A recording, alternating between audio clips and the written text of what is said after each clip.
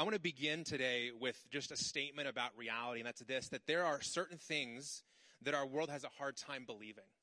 There's just certain things that when they happen, people go, oh, I'm not sure I can get on board with that, or I'm not sure that I can accept that. And one of the things that I've found that's really hard for people to believe is forgiveness. Forgiveness is an idea that is really great and exciting when we're the ones needing to be forgiven. But when we watch somebody else do something wrong to someone else or to us, we're like, I'm not sure I can get on board with this forgiveness idea.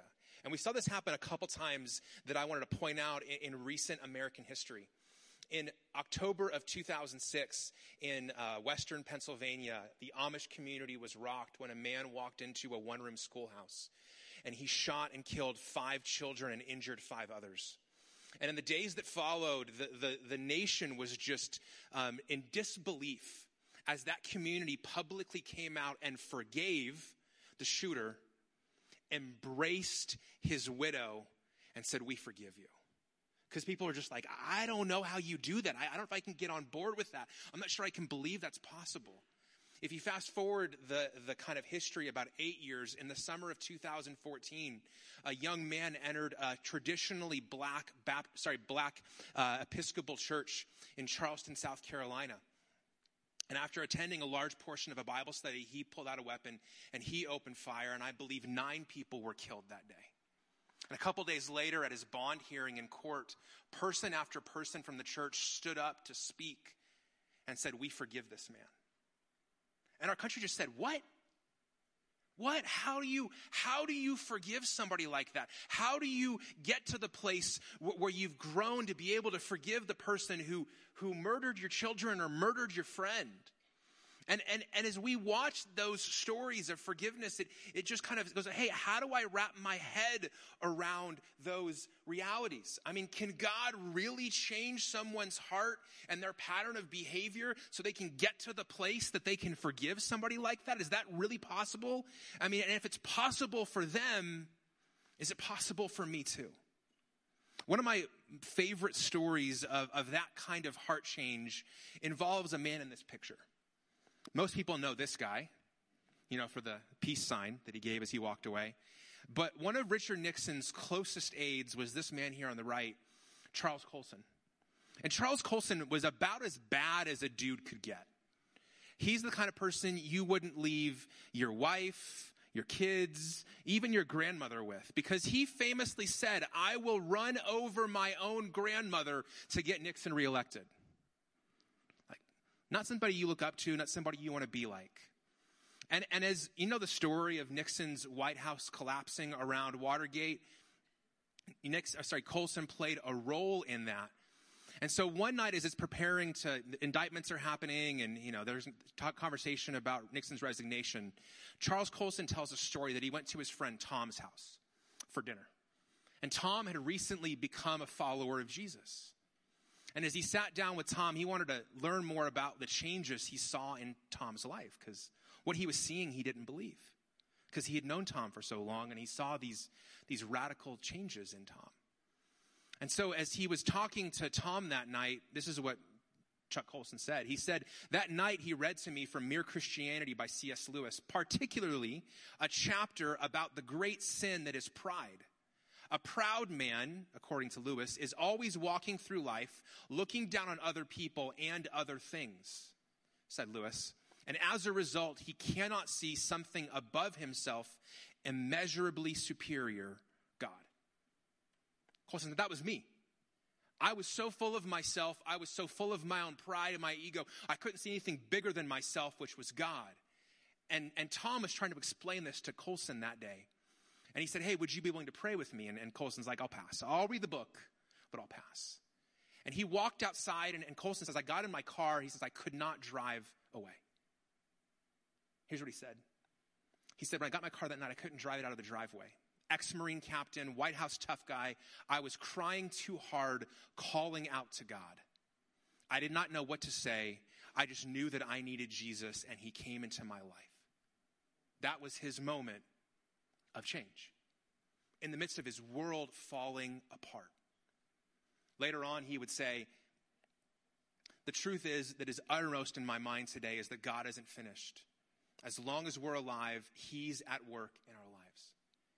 And if you were around during this era, you knew that a lot of people, when Colson became a public Christian, people said, no way, not that guy. I know that guy. You know, he had his own version of Grandma Got Run Over by a Reindeer. You know, it was like Grandma Got Run Over by Colson. You know, like that was the song. And yet what we saw in the decades to come was Colson did go to prison for his crimes and then devoted his life to reforming the American prison system through prison fellowship and to see the rate of recidivism and the real genuine change happen in the lives of others. I say all of that because today our big idea is this. Nothing is more exciting than watching or participating in God changing someone's life. There is nothing more exciting and there is nothing more meaningful than either playing a role or watching somebody's life change. Now, the hard part is sometimes that change is hard to believe, especially if you're the kind of person who's skeptical or cynical by nature. You go, I'm not sure I buy that. Maybe even today you're like, Scott, you're a pastor, you should believe in this, but I don't believe people can change. Well, here's the thing. You may not believe it. I'm accepting it. But I believe that what God is in the business of doing still is changing lives. My life is a testimony to it. Jim, who's up here, was a testimony to it. And if I had time today, I could bring up hundreds of people from this room and the next service who could tell you about how their life has been changed. And that is what is exciting. And as a church, we have some core values that define who we are. Elvis Presley famously said that values are like fingerprints. Nobody's are the same, but we leave them all over the things that we say and do. And so at different points throughout this year, when we're after one series and before another series, we're talking about some of our core values as a church, some of those unique fingerprints that we have. And today's core value we call fighting for simplicity. And at the heart of this value is a belief that God is still in the business of changing lives. That he's still in the business of growing us up into people we've never been before. And here's how we define this value. If you have the handout, it's at the top of the handout. This is what we wrote. We are a simple church with a passion for transformation. We focus on a map of next steps rather than a menu of programs. And in each step, we refuse to settle for merely learning new information. With a bias for application, we seek to live what we learn together. There's 8 of these values. You can find them on our website on the values page. And today I want to talk to you about the value we call fighting for simplicity. And to do that, I want to take you to a passage of scripture that I think is maybe the best kind of summary of this value. It's in the book of Colossians, which is near the back of your Bible. There's 4 books that come together: Galatians, Ephesians, Philippians, Colossians. I learned that order by memorizing General Electric Power Company. So if you have a Bible, that's just a little tip for today. But we're going to read verses 24 to 29 of Colossians 1. Kelly, if you wouldn't mind advancing those for me upstairs. And I want to invite everybody to stand as we honor God's word this morning and read from it. These are the words of the Apostle Paul. Here's what Paul says. He says, "Now I rejoice in my sufferings for you, and I am completing in my flesh what is lacking in Christ's affliction for his body, that is the church. I have become its servant according to God's commission that was given to me, to make the word of God fully known. The mystery hidden for ages and generations, but now revealed to his saints. God wanted to make known among the Gentiles the glorious wealth of this mystery, which is Christ in you, the hope of glory. We proclaim him, warning and teaching everyone with all wisdom, so that we may present everyone mature in Christ. I labor for this, striving with his strength that works powerfully in me." Jesus, may the ears and the eyes and the hearts that we have be open to you today for us to show you how you want us to grow and change. And may the words of my mouth and the meditations of my heart be pleasing to you, my rock and my redeemer. In your name we pray. Amen. You can be seated. Now, Paul here is writing a letter to a church in a city called Colossae that he's played an instrumental role in the past, and he's writing a letter back to them after having been with them, talking about what his work is for them. And you might be saying, hey, so what is Paul saying here? If you could sum up those 6 verses with a lot of big words and a lot of gusto, here's how I would sum up what Paul is saying in those 6 verses. He's saying, I'm giving my life away so you can look more like Jesus. And he uses really strong language. If your Bible is still open, he says that I am in some ways picking up where Christ's suffering left off. And I'm doing the same for you. What is Christ's suffering? The cross. He's saying, I'm giving my life away for you in the same vein that Jesus gave his life away, so that the work that I'm doing will help you to become everything that God wants you to be. Because what he's saying here is that he wants to see everyone grow up and become everything that God made them to be. At the end of that passage, he uses a word mature. And we think about that word and we think about physical growth or maybe age. The Greek word that's translated into English mature is the word telos. And it means completion or wholeness. And he's saying, hey, I'm giving my life away so that you can come up and become everything that God made you to be. I'm giving my life so you can grow, so you can change. And what he does here is really interesting. He kind of harkens back to the first book in the Bible, Genesis 1, where God said, God created man in his own image. He created him in the image of God. He created them male and female. Every single person who's alive today was made in the image of God. Now, for many people, that image has been marred and broken and fragmented by sin. They were made in the image of God. You were made in the image of God. And what Paul is saying is people were made in the image of God, and now what I'm laboring for, he says this in Colossians 1:27, is to allow God to make known this mystery to the Gentiles. That's the non-Jews, so if you're not Jewish, that's you. The glorious wealth of this mystery, which is Christ in you, the hope of glory. So every person was made in the image of God. And now, Paul says, we want to see you grow up into the image of Christ. So you were made in the image of God. You sinned. You made choices that were not God's will. You made a mess of your life. Then Jesus comes and dies on the cross that you might now be reborn into the image of Christ. And if you've spent time, or anybody who goes to church or follows Jesus, you know that transformation and growth and change is not instantaneous. You don't get baptized and boom, you're a perfect person. The biblical word for this is sanctification. It is the process of us growing and changing so that one day we are Christ in us. And what Paul says is this is the hope of glory. You, if you're a follower of Jesus, are the hope of glory. Because the same power that raised Jesus from the dead is in you. And at work in you, and it's transforming you. And Paul says, I'm giving my life away for that, because there's nothing more exciting than that. And so we as a church, we have a passion to see that happen in your life. We have a passion for transformation. We believe that God still changes lives. And what we're trying to do is what Dallas Willard talks about. It's discipleship. Discipleship, according to Willard, is the process of becoming who Jesus would be if he were you. So that this is all about. If Jesus was Scott, who would Jesus be? Because each of us are uniquely created in the image of God. And so Christianity is not a giant cloning operation. Jim and I are different. Josh and I are different. Steffi and I are different. You and I are different. And yet, we can all look like Jesus if we become who Jesus would be if he were us. And so with the time I have left today, what I want to do is I want to talk to you about how do we seek that growth and change at Cornerstone? How do we pursue that? And we do it through this value we call fighting for simplicity. So if you have your notes, there's 4 things that I want you to write down and fill some blanks in. Here's the first one.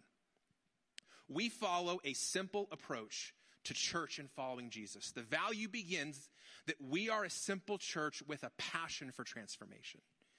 And this value of simplicity, I think, is best expressed in some place that many of you have already been this weekend, or you may go later this weekend to, the grocery store.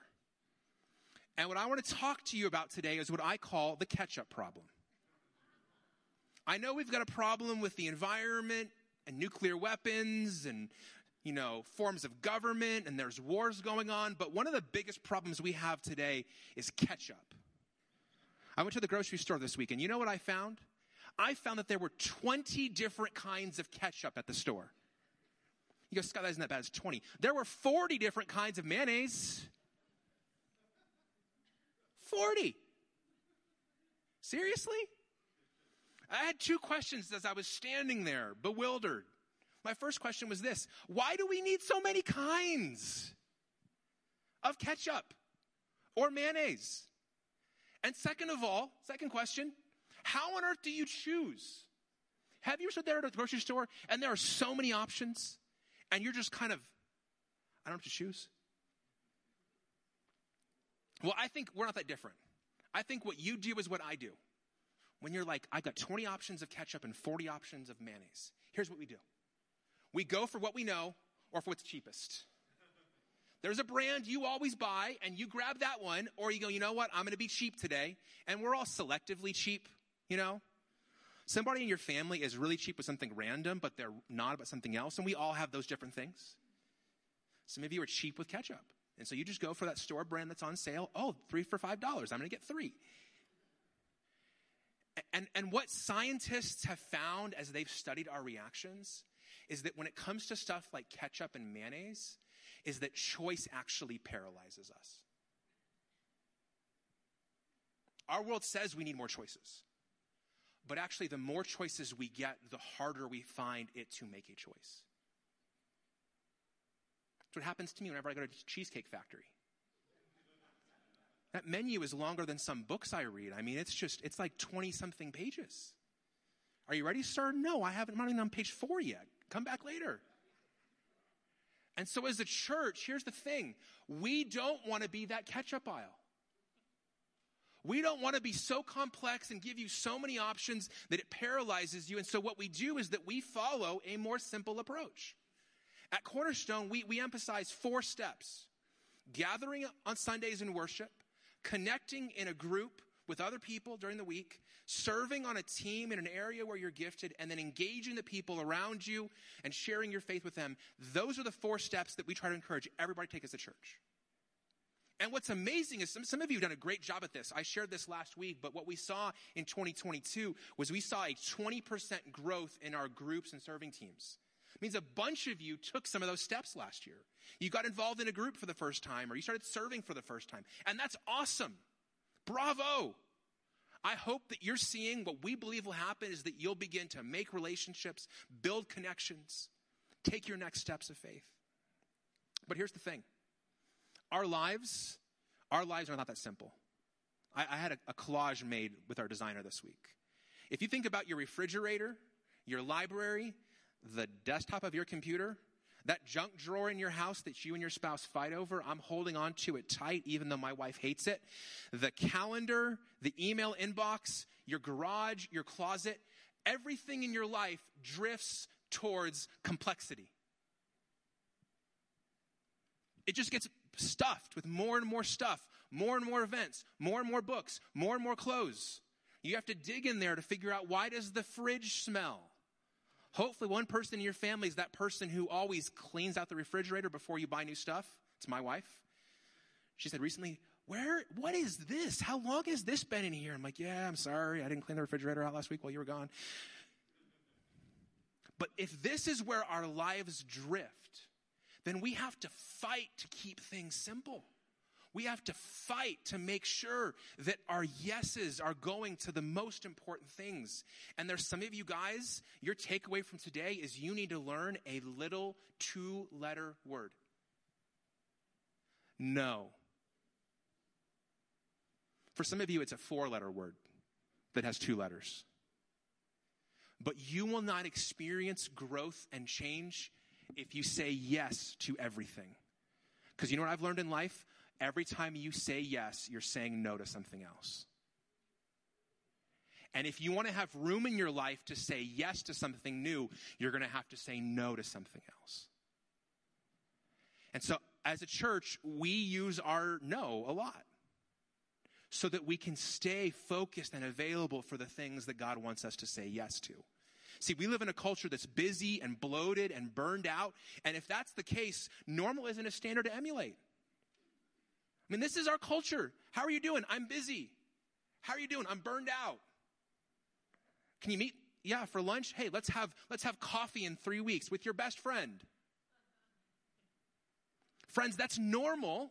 And normal can't be the standard when normal is unhealthy. And so as a church, we're following a simple pattern, and we're inviting other people to join us and rejecting complexity and fighting for simplicity. Now, I will tell you that we'll get to these other values as we go on this year, but we have another value called equipping people to live out their faith in public. And what that value is it's giving people what they need to navigate a really hard culture. So you might say, Scott, you guys do gather and connect and serve and engage. Is that it to following Jesus? No. You know this. There's more than 4 things to following Jesus. But we're going to focus there, and we're going to equip people without compromising the simplicity. And I could go more on that one, but that value's coming later this year, so you'll have to wait for that one. Number 2, second thing. We're always looking for our next steps. As a church, we are always looking for our next steps. If you were here last week, I gave a whole sermon on this. I won't repreach it. But as a church, our mission is to help people take their next steps with Jesus. That's why we exist. We believe that everybody has a next step. And so every message ends with next steps.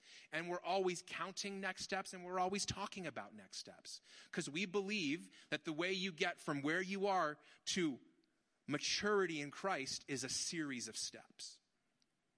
Now, in Hebrews 6:1, we see this really important reminder about next steps. The writer says, therefore, let us leave the elementary teachings about Christ and go on to maturity. What the writer is saying is, hey, there's a season for you to be a beginner. All of us started out life not knowing how to walk. No one came out of the womb and you were like running the 40 in, sub 4. We all had to learn by stumbling and falling how to walk.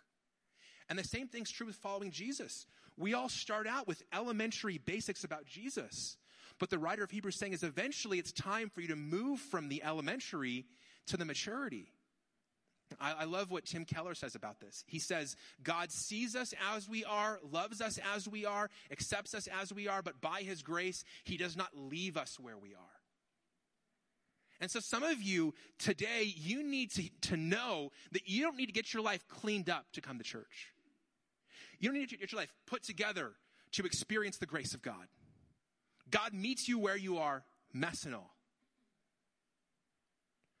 But if you've already met that, and it's been years, you may be in a place that it's time for you to move from the elementary teachings to take your next step towards maturity. That's he doesn't leave us where we are. God meets us in our mess, but he doesn't just say, okay, keep making it. You're good now. No, he helps us to grow in that grace. And what we say at Cornerstone is that grace doesn't empower sin or indulge immaturity. God's grace meets us where we are, but it doesn't leave us there. And so it calls us to more. This is what Paul's saying in Colossians 1. I'm giving my life away, not that you could stay where you were, but so that God could take you somewhere you could have never been on your own. If you've been there when a baby was taking its first steps, you didn't go step, step, fall. Awesome. Have a seat. Never walk again. You say, hey, try again. Keep going. Take more steps. And sometimes in following Jesus, we forget that. We forget that God meeting us with grace is awesome, but growing in grace is awesome too. And so as a church, we're always trying to say, hey, what are your next steps? What are our next steps? And that's why I would say this. If you don't want to be challenged, Cornerstone may not be the church for you. Last week, somebody said I gave the church a spanking. I thought that was a little bit strong.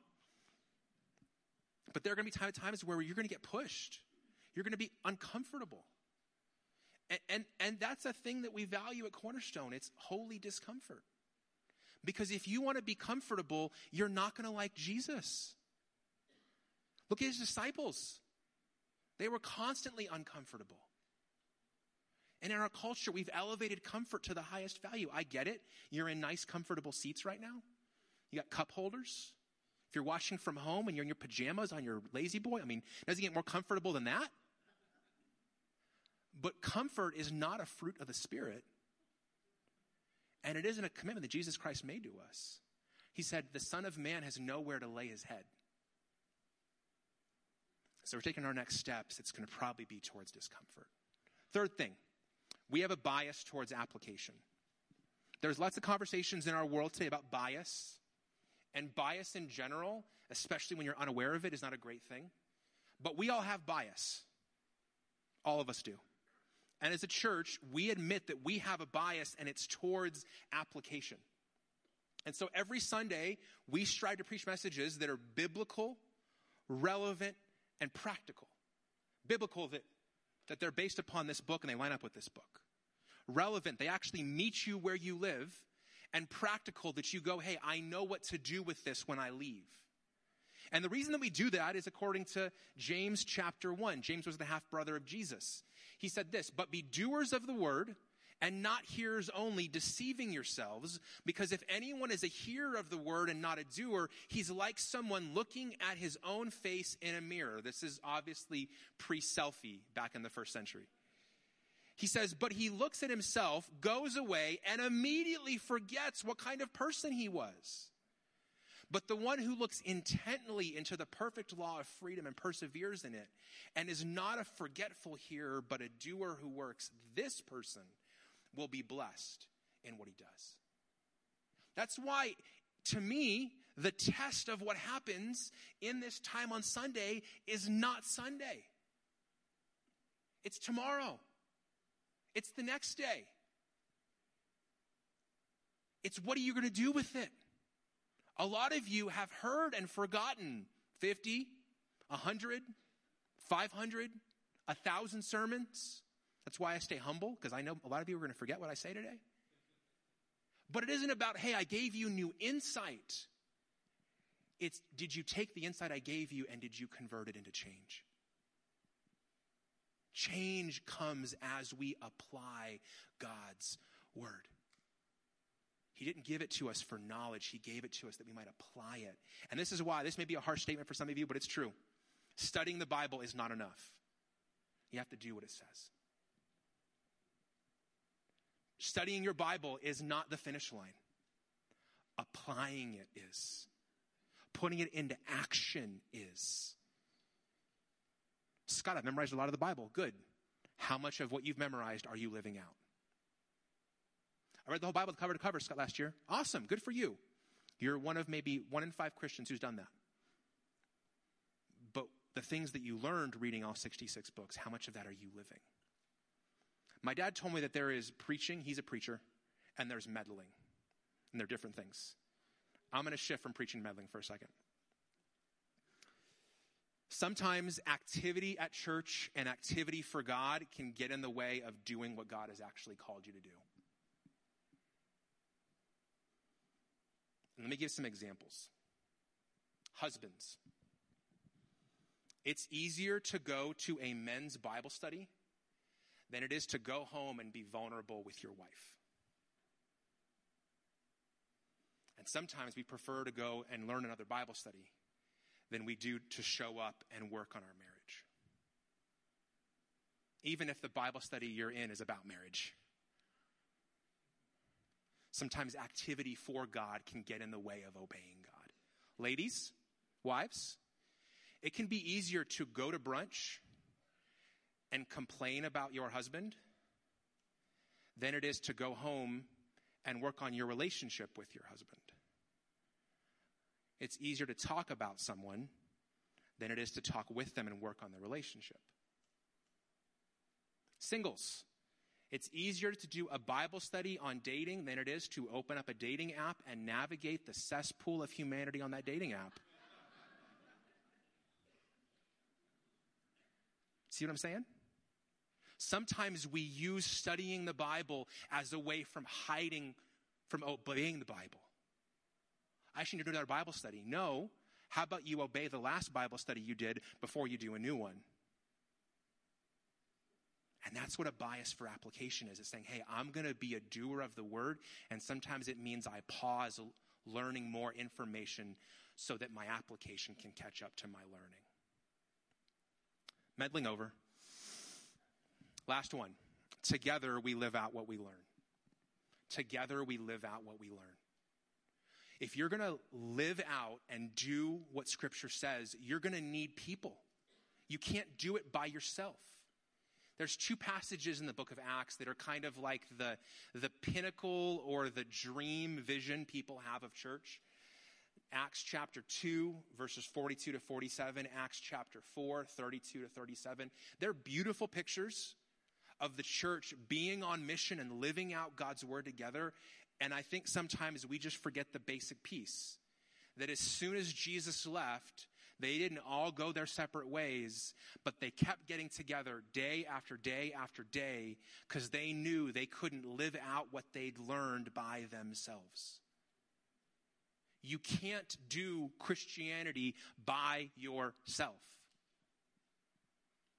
You can't. You will not grow up, as Colossians 1 says, into Christ in you, the hope of glory. You will not become that person mature, complete, and full in Christ if you do it by yourself. Now, I know that some of you, the reason that you do that is because some other people in the church hurt you and wounded you. I get it, because I have those wounds too.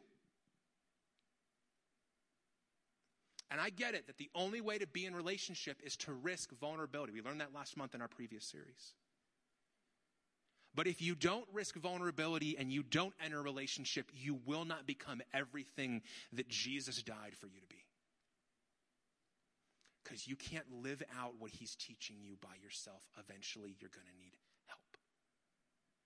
And so as a church, we're committed together that we live out what we learn together. And we need other people to help us take these next steps with Jesus. So, this is why I said at the beginning that nothing is more exciting than watching or participating in someone's life being changed. And as a church, we're really passionate about that. And that's why we're simple. Because we don't want to let anything get in the way of this.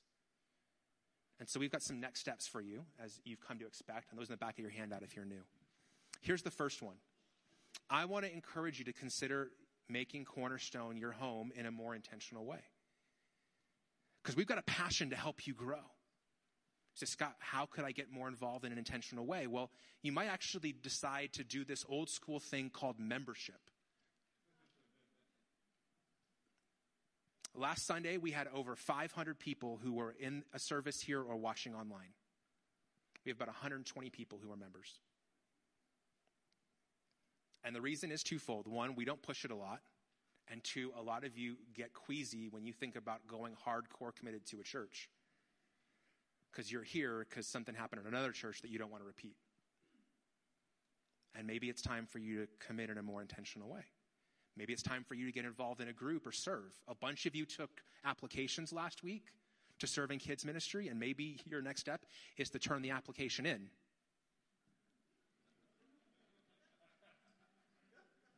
We're not celebrating how many applications we're taking. We're going to celebrate how many applications get turned in. Maybe it's for you to begin giving. Maybe God has used this church to help you grow, but that's because somebody else gave. Maybe it's time for you to give so that somebody else can grow. Maybe it's to pray. We said last week we asked you to pray for two things. Let me just tell you what I found is you start praying for something, your heart gets attached. So maybe it's to start praying for our church. It's number one. Number two, celebrate the transformation you see in someone else's life. It can be really hard in your own life to see the change, but it's way easier to see it in someone else. And most of us don't feel like we're making progress when we're making progress. So this week, what I want you to do is at least one person, call them, grab them in the lobby over mints, text them at your group, talk to them and say, hey, in the last year, this is what I've seen God do in you. This is the change I've seen in you. They may go, really? I don't see that. But if you see that, say it because they may not feel like they're changing even as you're blown away watching them change. And we have a hard time celebrating. We're not good celebrators. Typically, it takes something like on the count, like a birthday, or somebody leaving to celebrate. But I think that love, joy is a fruit of the Spirit. We got to be better at celebrating. And then finally, number 3, identify an area in your life where complexity in your life is getting in the way of following Jesus. Some of you need to do a spiritual version of spring cleaning in your life and say no to some things and simplify some things that are getting in the way so that you can follow Jesus and experience that change that he wants to bring. Let's pray. Jesus, we thank you so much that you're in the business of changing lives, that you're still changing lives, and that we've experienced that ourselves. We pray that we might see clear-eyed all the things that are in the way and do what it is in our power and agency to do to remove those things. We can't make ourselves like Jesus. That's the power of your Holy Spirit within us. But we can open ourselves up to your work. We can get some help from others in the process, and we can remove the barriers. I pray that in this year of 2023, you would do profound growth and change in our midst.